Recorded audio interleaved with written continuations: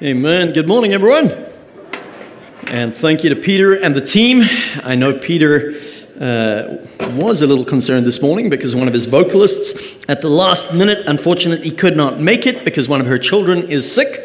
And so, Peter, thank you for still leading.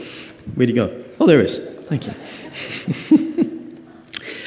Before I dive in this morning, just a couple of things I kind of want to mention and point out, and then we'll continue in our series through the book of Acts.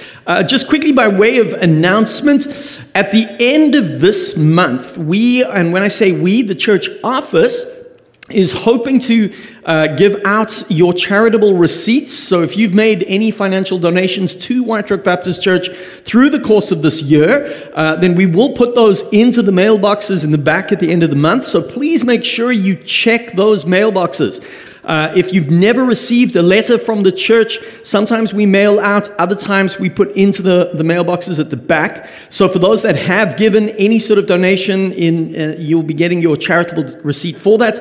That'll be up there. The one you get at the end of this month is really for us to make sure that we've got the right information. And we've got all the right details, and we've recorded correctly how much you've given. So please make sure you check that. If there is any problem or any concern, maybe a discrepancy, please don't email me. I have nothing to do with church finances. About the best they let me do is use a church credit card now and again, as long as it's signed for, of course. I get to do that. But if there's any discrepancy, any issue, then please liaise with John Block as treasurer or the finance email, and we will help sort that out. And of course, if you've been waiting till the end of the year to make a donation, go right ahead. You've still got time right up until the 31st of December, and obviously then we'll issue receipts for that. The second announcement that I just want to point out, we've mentioned this in passing over the last couple of weeks. White Rock Baptist Church has 2 positions open right now, 2 positions that we're trying to fill.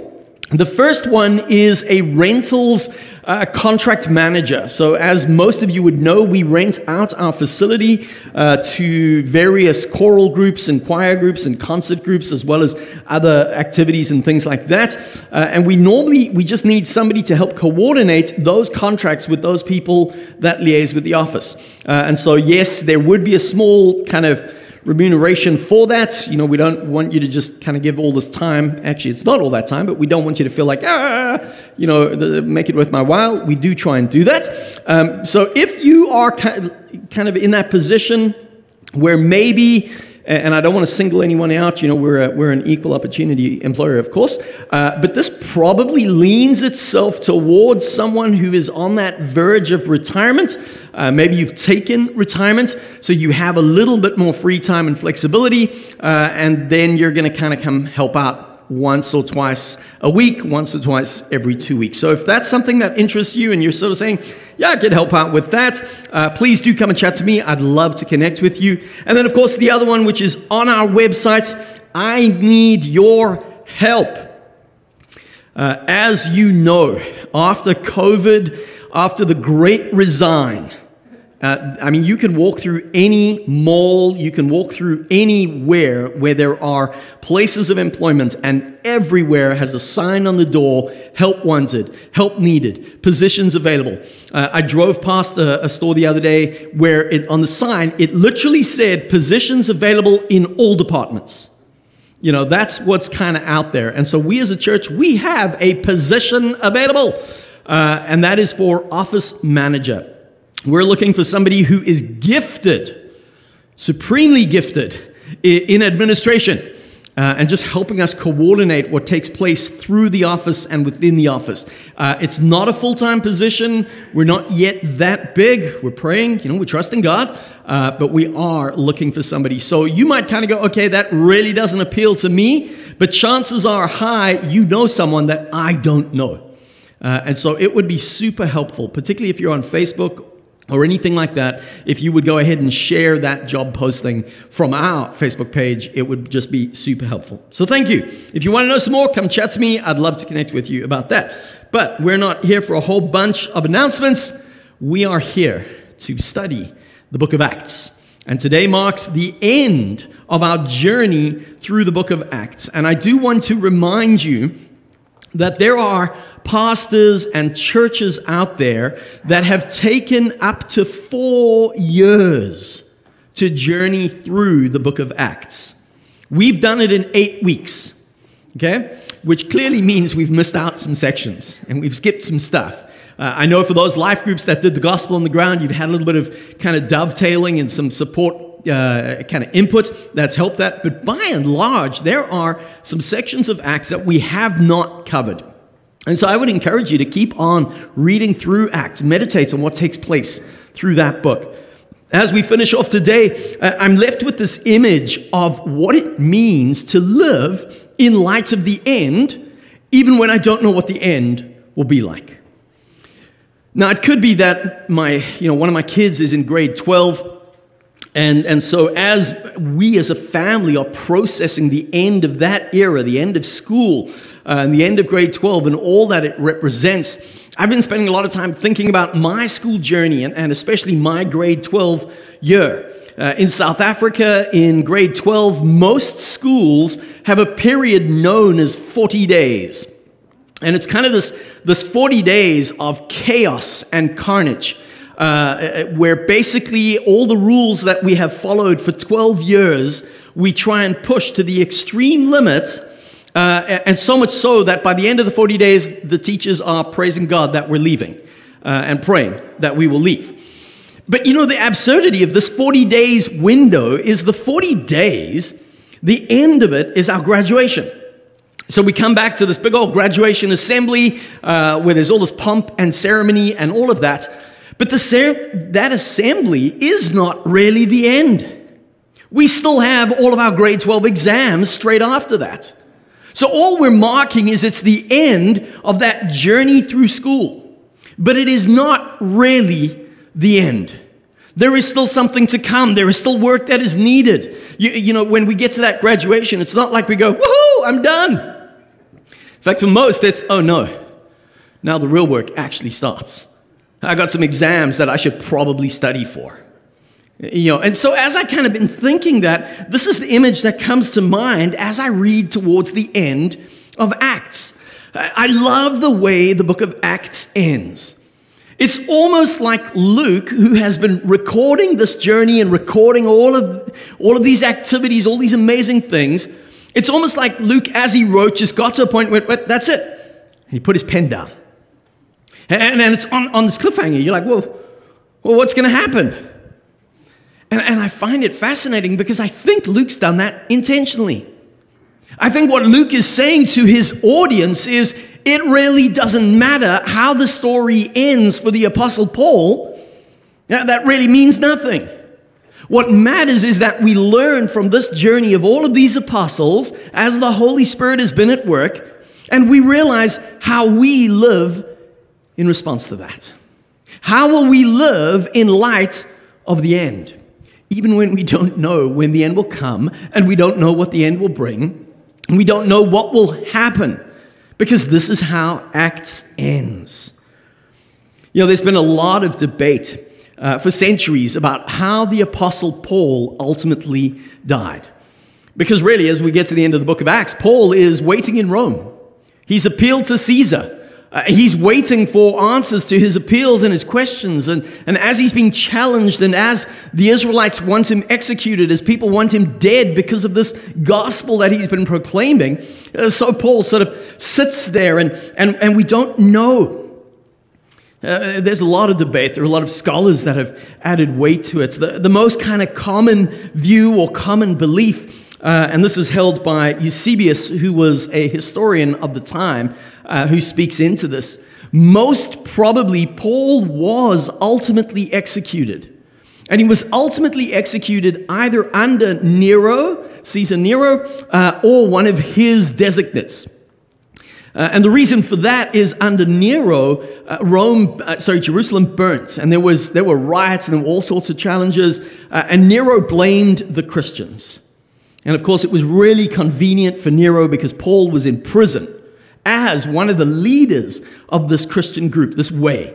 And so common belief and common view is that he was executed. But we don't really know.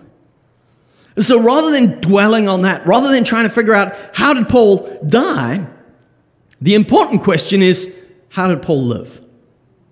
How did Paul live in that final stage, that season of unknown?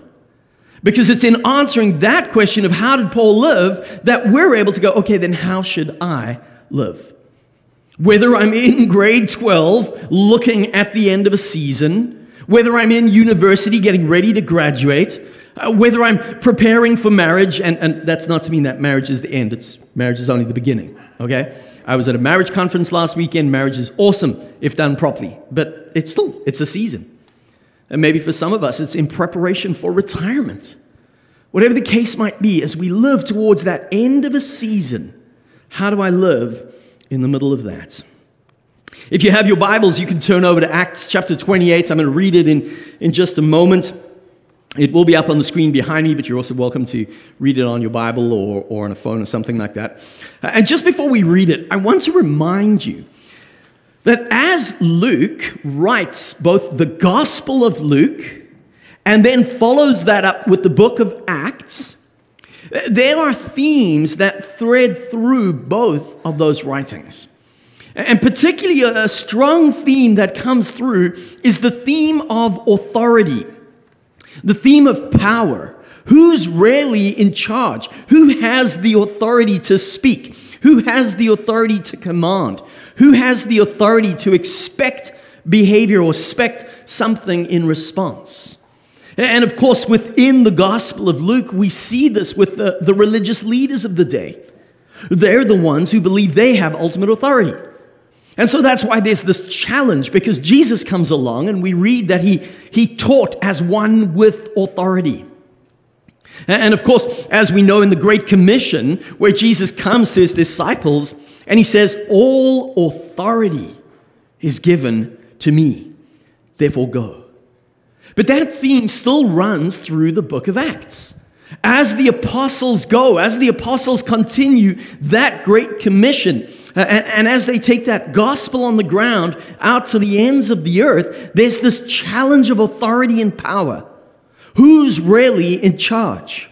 And of course, in Acts, we see it again with the ecclesiastical side, where the church and the nation of Israel, sorry, not the church, but the Jews believe they're in control. They're the ones that are all-powerful. And then slowly we get to the end of seeing the Roman rule. Who's really in charge? Excuse me. And of course, we know the answer. The answer ultimately, fundamentally, that Luke portrays and writes throughout the Gospel of Luke and then into the book of Acts is God is in control. God has all authority.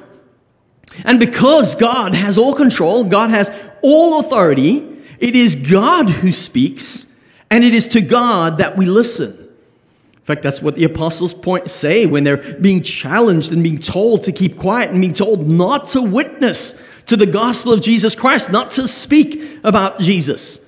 And the apostles say it is wrong for us to obey man. We must obey God instead. And this is this theme that comes out. And with that theme of God in control and that question that Paul answers of how do I live to the end? The short answer, if you're taking notes, is simply this: just be faithful. Just be faithful. How am I supposed to live when I don't know what's coming? How am I supposed to live in the end of my own life? For the end, just be faithful.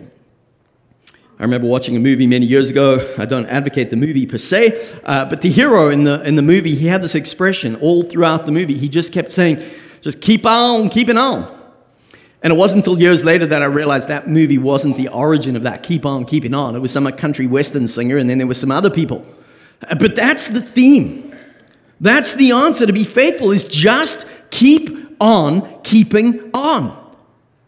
Live faithfully. If you have your Bibles, turn with me to Acts chapter 28. And I'm going to pick up from verse 16. Excuse me. When we got to Rome, Paul was allowed to live by himself with a soldier to guard him. 3 days later, he called together the local Jewish leaders.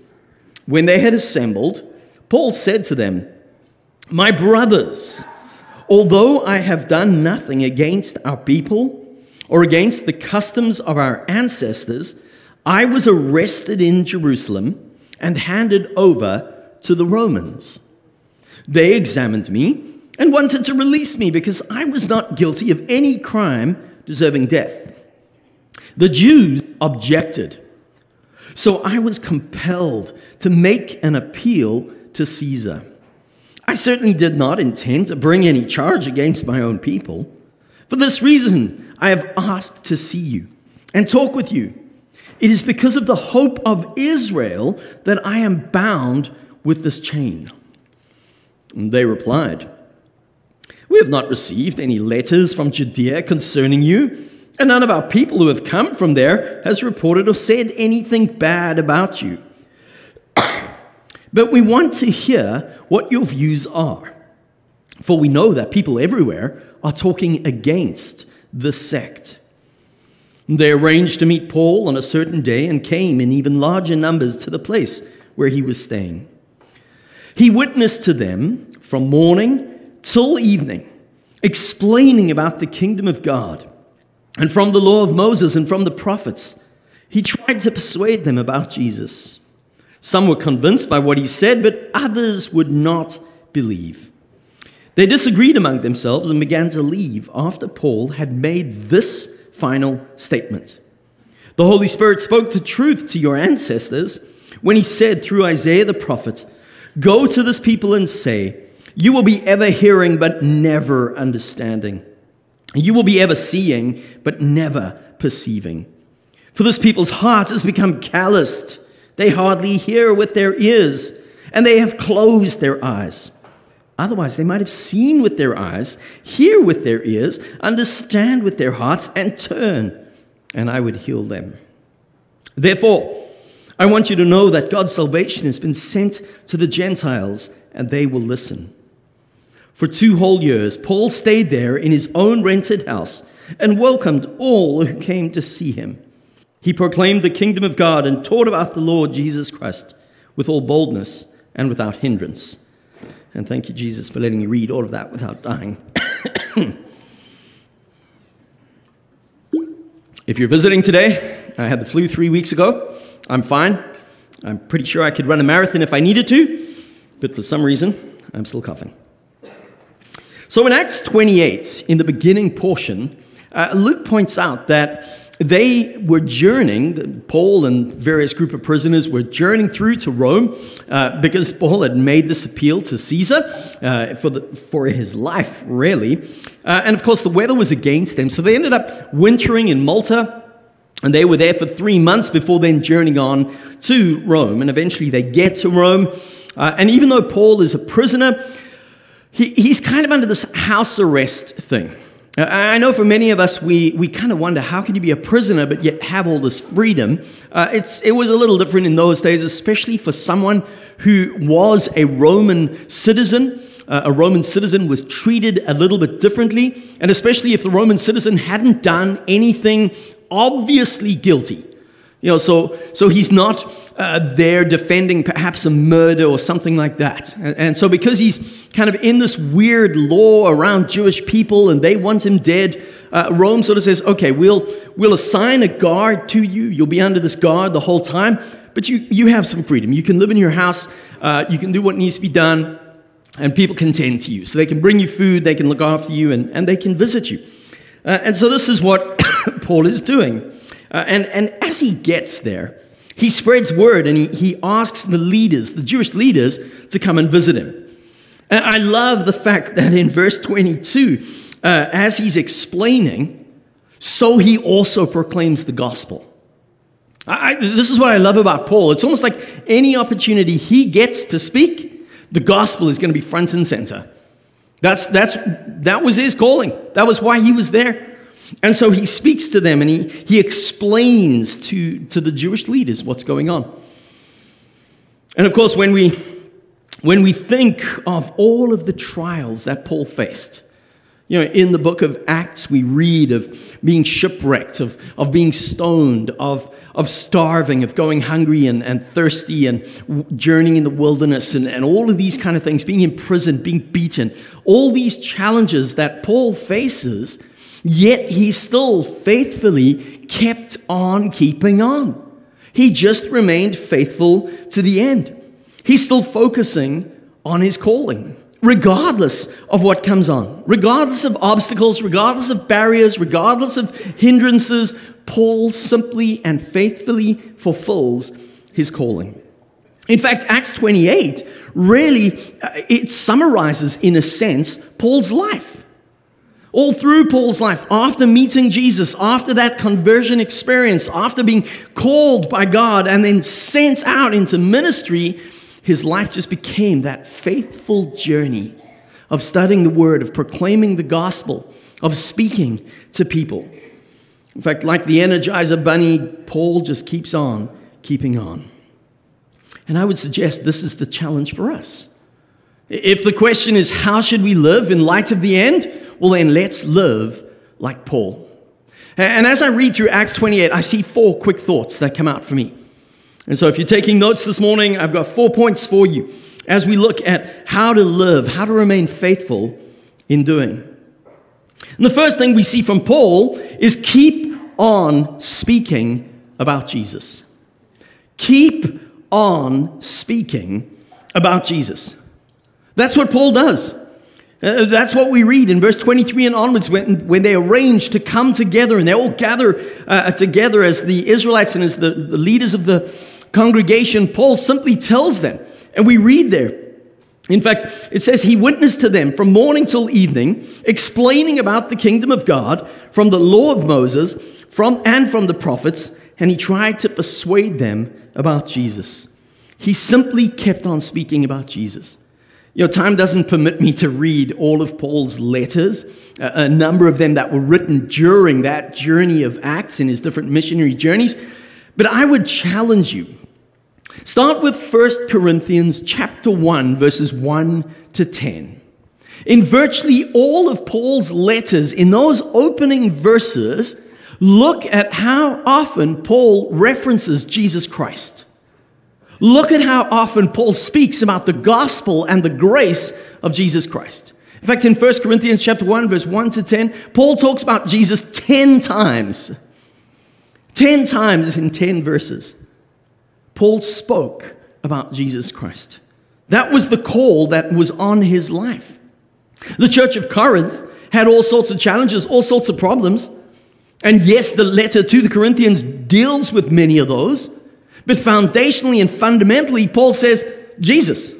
Jesus really is the answer. And that's why I'm going to speak about Jesus every single time. And so that's why we joke about in Sunday school, you know, the answer is always Jesus. Doesn't matter if the question's what's brown, fuzzy with a big bushy tail. Okay, maybe not that one. Paul speaks about Jesus. His focus was on Jesus. And because his focus was on Jesus, he was never embarrassed. He was never scared. He was never shy to talk about Jesus Christ. As you live your life with that view of the end in mind, particularly when we don't know what's going to come, we don't know when the end will take place, I think Paul would say to you, as he says to me, speak about Jesus. But not only does Paul talk about Jesus, the second thing we see from Acts 28 is Paul kept studying the scriptures. So yes, Paul spoke about Jesus, but Paul also studied the scriptures. In fact, verse 23b tells us he witnessed to them from morning to evening, explaining about the kingdom of God from the law of Moses and from the prophets. So the implication there is, as Paul is teaching, as Paul is explaining, it's because Paul is studying. Paul spends time in the Word of God. This is what Luke writes for us in Luke chapter 24. This is what Jesus does for the disciples. As those disciples are walking along the road with Jesus and they don't yet know it's Jesus, and they're downcast because Jesus was crucified, and now the ladies have come to witness that Christ has been resurrected, and these disciples are sad, they're downcast, they don't really know who to believe, what's going on, and Jesus pulls up next to them as they're walking down the road, and they can't tell that it's him. He's kind of blinded their eyes to that fact. And I love it because Jesus comes over to them and says, like, why are you guys so downcast? And we read, they ask Jesus, are you the only person who wasn't in Jerusalem this weekend? And of course, you were in Jerusalem. We're all walking away from that. And we read in Luke 24, Luke 24, verse 27, beginning with Moses and all the prophets, he explained to them what was said in all the scriptures concerning himself. And then later on in Luke 24, when Jesus appears to the rest of the disciples, we read in verse 44, he said to them, this is what I told you while I was still with you. Everything must be fulfilled that is written about me in the law of Moses, the prophets, and the Psalms. God wants us to study the Word because the Word talks about Jesus. The Word points us to Christ. If we want to know who Jesus is, if we want to know what Jesus was like, and if we want to know what Jesus expects from us, study the Word. It's that simple. We can read Old Testament prophets, and we see the image of Christ. There were hundreds of prophecies fulfilled by Christ. Not only were there prophecies, but there were those images in the Old Testament, the type. So theologians will often read through the Bible or read through the Old Testament, and they'll see these images of Christ within the Old Testament, and they will speak of a type of Christ. If I stick with just Genesis, with these pre-incarnate experiences or appearances of Christ, in Genesis chapter 3, verse 21, after Adam and Eve have sinned in the Garden of Eden, an animal is killed, and its blood was shed, its skin was provided to cover for their nakedness. It's a picture of the Messiah, the Lamb of God who would later come to cover our spiritual nakedness. In Genesis chapter 7, we have a picture of Christ in the ark. Within Noah's ark, there's only one way of salvation, the ark. Noah and his family were safe in the ark. There's that type. Our salvation is only in Jesus Christ. In Genesis 22, we have a picture of Abraham and Isaac, where God commands Abraham to do what we think is just absolutely unthinkable, to sacrifice his own son. And as Abraham responds, we see this miraculous provision that he does not have to sacrifice Isaac. A lamb is provided. And instead, that lamb is sacrificed. Again, it's the type of Christ, the lamb who died to take away our sins. And of course, that Passover lamb, where the blood is put on the doorframe. And those who have the blood of the lamb over their home, the angel of death passes over, and they are spared. And this is why we speak of the blood of the lamb that takes away the sin of the world. It's that type. And that's just the first book of the Bible. Someone compiled a list and looked at all the Old Testament books and how they point to Christ. I won't do them all, but this person said, in Genesis, Jesus is the seed of the woman. In Exodus, Jesus is the Passover lamb. In Leviticus, he is our high priest. In Numbers, he is the bronze serpent that heals all who look upon it. In Deuteronomy, he is the prophet prophesied who would be greater than Moses. In Joshua, he is the captain of our salvation. In Judges, he's the deliverer. In Ruth, he's our kinsman redeemer. In Ezra, he's the Lord of our fathers. In Esther, he is our Mordecai, interceding for God's people. In Psalms, he is the Lord our shepherd. In the Song of Solomon, he is our lover and the bridegroom. In Isaiah, he is the Prince of Peace. In Jeremiah, he is the righteous branch. In Daniel, he is the fourth man in the burning fiery furnace. In Hosea, he is the faithful husband to the sinning wife. In Joel, he is the baptizer with the Holy Spirit and with fire. In Amos, he is our burden bearer. In Obadiah, yes, even in a little book like Obadiah, Jesus is there. In Obadiah, he is the one who is mighty to save. I could go through all the books of the Old Testament and point out how Jesus is there. We see him. Why do we study the scripture? Jesus answered this. In John chapter 5, verse 39 to 40, Jesus says to his critics, he says, "You study the scriptures diligently because you think that in them you have eternal life. These are the very scriptures that testify about me. Yet you refuse to come to me to have life." Why do we study the Word of God? Not simply so that we know what this book says. Not simply so that we can figure out what rules to try put on somebody else who's sinning differently to us and we don't like the way they're sinning. No, we read and we study this book so that we can find Jesus Christ and find life in Jesus Christ. Keep talking about Jesus. Keep studying the Word. Thirdly, what do? I love this image. Thirdly, we keep believing that some will believe. Let me say that again. We keep believing that some will believe. This is what we read about in Acts 28. In fact, in verse 24, it says, "Some were convinced by what he said, but others would not believe." My brothers and sisters, Luke reminds us that as we proclaim the gospel, in fact, we see this all throughout Acts, as we proclaim the gospel, there will always be those who reject that message. That's a given. But even though there are those who will reject the gospel, reject that message of salvation, there are those who will receive. There are those who will believe. I love this quote by John Phillips. John Phillips, in his old commentary, says, "Thus the gospel always divides. Whenever it is preached, the Holy Spirit drives his plowshare through the audience. Some believe, some do not. And between the two, henceforth, is a great divide." Now, I don't understand why. I don't. I can debate, I can think about it, I can say what I think the scriptures point towards that, but the reality is this: whenever the gospel is proclaimed, whenever the gospel is preached, when you speak about Jesus, there will always be those who some will receive with joy and others will reject outright. It's not up to you to decide. It's not up to you to try and convert, if I could use that word. All that is up to you is to speak about Jesus as you study his word, believing that as you do that, some will receive with joy and thanksgiving, even though others will not.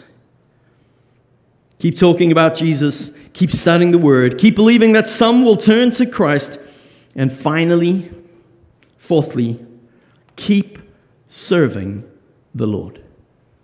Keep serving the Lord. Wherever God puts you, whatever season you find yourself in, whatever station of life you are in, serve God there. That's how Acts 28 finishes. In verse 30, for 2 whole years, Paul stayed there in his own rented house and welcomed all who came to see him. He proclaimed the kingdom of God and taught about the Lord Jesus Christ with all boldness and without hindrance. You know, and as you've been journeying through Acts, as we're reading all these incredible stories, there's a little part of me that I wonder if Luke kind of got to his word limit. You know, with the publisher, they said to him, it's got to be 15,000 words, that's it. And he was like, how do I summarize all of this? Well, you know what? For the next 2 years, he just lived in his house and told people about Jesus. And there we go. He was faithful in serving God. That's what's called of us. It doesn't matter where we are. It doesn't matter what that looks like. For some of us, faithfully serving God is simply encouraging someone else by making a meal, by sending a letter of encouragement.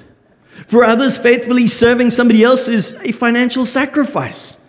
It's giving to something where there's a need. There are many ways that we serve. And your journey and my journey are always going to look different. What God expects of you is going to be different of what God expects of me, but no less, He expects that both you and I will faithfully serve the Lord and to keep on keeping on, regardless of the result. Because the results aren't up to us. The results are up to God. And so as I share of Jesus Christ, as I study His Word, believing that some will receive that, so I simply serve. I can serve God as I worship God, as I tell others about Him, as I love Him. I serve others by loving them in turn, by sacrificing, by giving, by doing what's needed and necessary. Serve God, serve others, and in so doing, let us see the kingdom of God advance. As I close off this morning, just kind of thinking to myself, this whirlwind journey through the book of Acts. There's a little part of me that actually wants to come back to the book of Acts and preach it for 4 years. I hope you're all still alive for that, because I think that's going to be a real fun journey. But we've gone through it. A pretty good summary of the book that I read this past week was simply this. The book of Acts tells us the Savior went up, the Spirit came down, the church went out, and the lost came in. The book of Acts tells the story of the gospel on the ground. That journey is not complete. As the gospel goes from Jerusalem, Judea, Samaria to the very ends of the earth, it is not yet finished. And you and I are a part of that journey of the gospel on the ground. And we are simply called to be faithful as we continue. And I know that one day, oh, what a glorious, glorious day, we will gather in the throne room of God, before the throne of Christ, in worship and in majesty. And we're going to see all sorts of people, all sorts of tribes and cultures and colors and whatnot. And we're going to see the impact of perhaps our faithful little part and what that faithful little part meant to others. Oh, what a glorious day indeed. Let us simply be found faithful. Keeping on, keeping on. Let's pray together. God, I thank you for recording this work of your Holy Spirit through the apostles, these acts, as the early church discovered the gospel, as they testified, as they witnessed to the goodness of God. And as that gospel went out and as the church expanded, as the kingdom of heaven was made known, and those who were far off, those who were alienated, separated in sin, I thank you that by grace and salvation they were brought into the family of God. And Lord, as I look around this congregation, I'm reminded that we too are invited in and we're drawn into this family of God. But we're not saved just so that we're saved. No. We are brought into the family so that we would continue this work that you've given. And so, God, I pray that every person would be found faithful. May we speak of Jesus. May we study your word. May we believe that as we speak, others in turn will believe. And then may we serve to the very end. And may your kingdom come. And may your kingdom be established here. For those, God, who do not yet know you, who perhaps are in that divide that was spoken of, oh, Holy Spirit, would you draw them by faith to you, that they would find grace. We ask this in your name, Jesus. Amen.